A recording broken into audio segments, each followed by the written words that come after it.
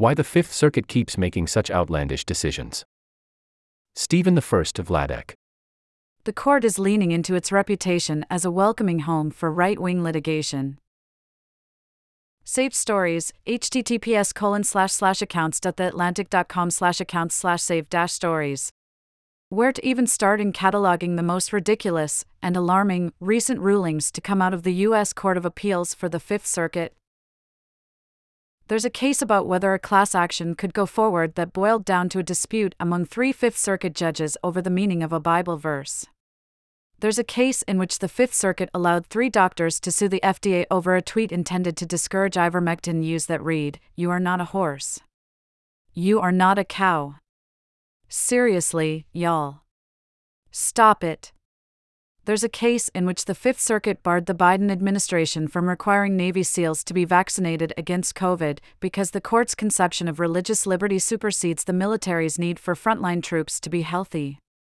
There's a case in which the Fifth Circuit held that the way Congress funds the Consumer Financial Protection Bureau, a mechanism Congress has regularly used since America's founding, is unconstitutional because Congress only imposed a limit on the appropriation rather than putting a precise dollar figure on it.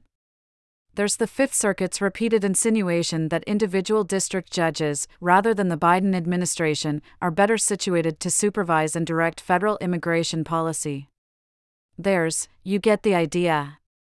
When the hosts of the popular Strict Scrutiny podcast devoted an entire hour-long episode to flagging especially problematic Fifth Circuit rulings, they ran out of time. Enjoy a year of unlimited access to The Atlantic, including every story on our site and app, subscriber newsletters, and more. Become a subscriber, https://accounts.theatlantic.com/products/?source=loss-inventory and referral=loss-inventory.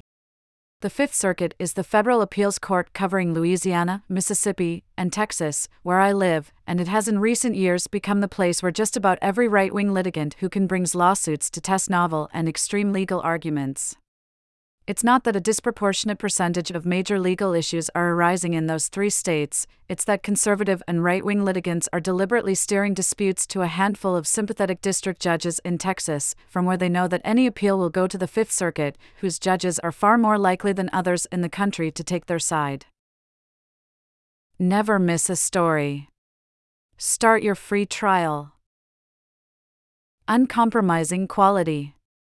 Enduring impact. Your support ensures a bright future for independent journalism.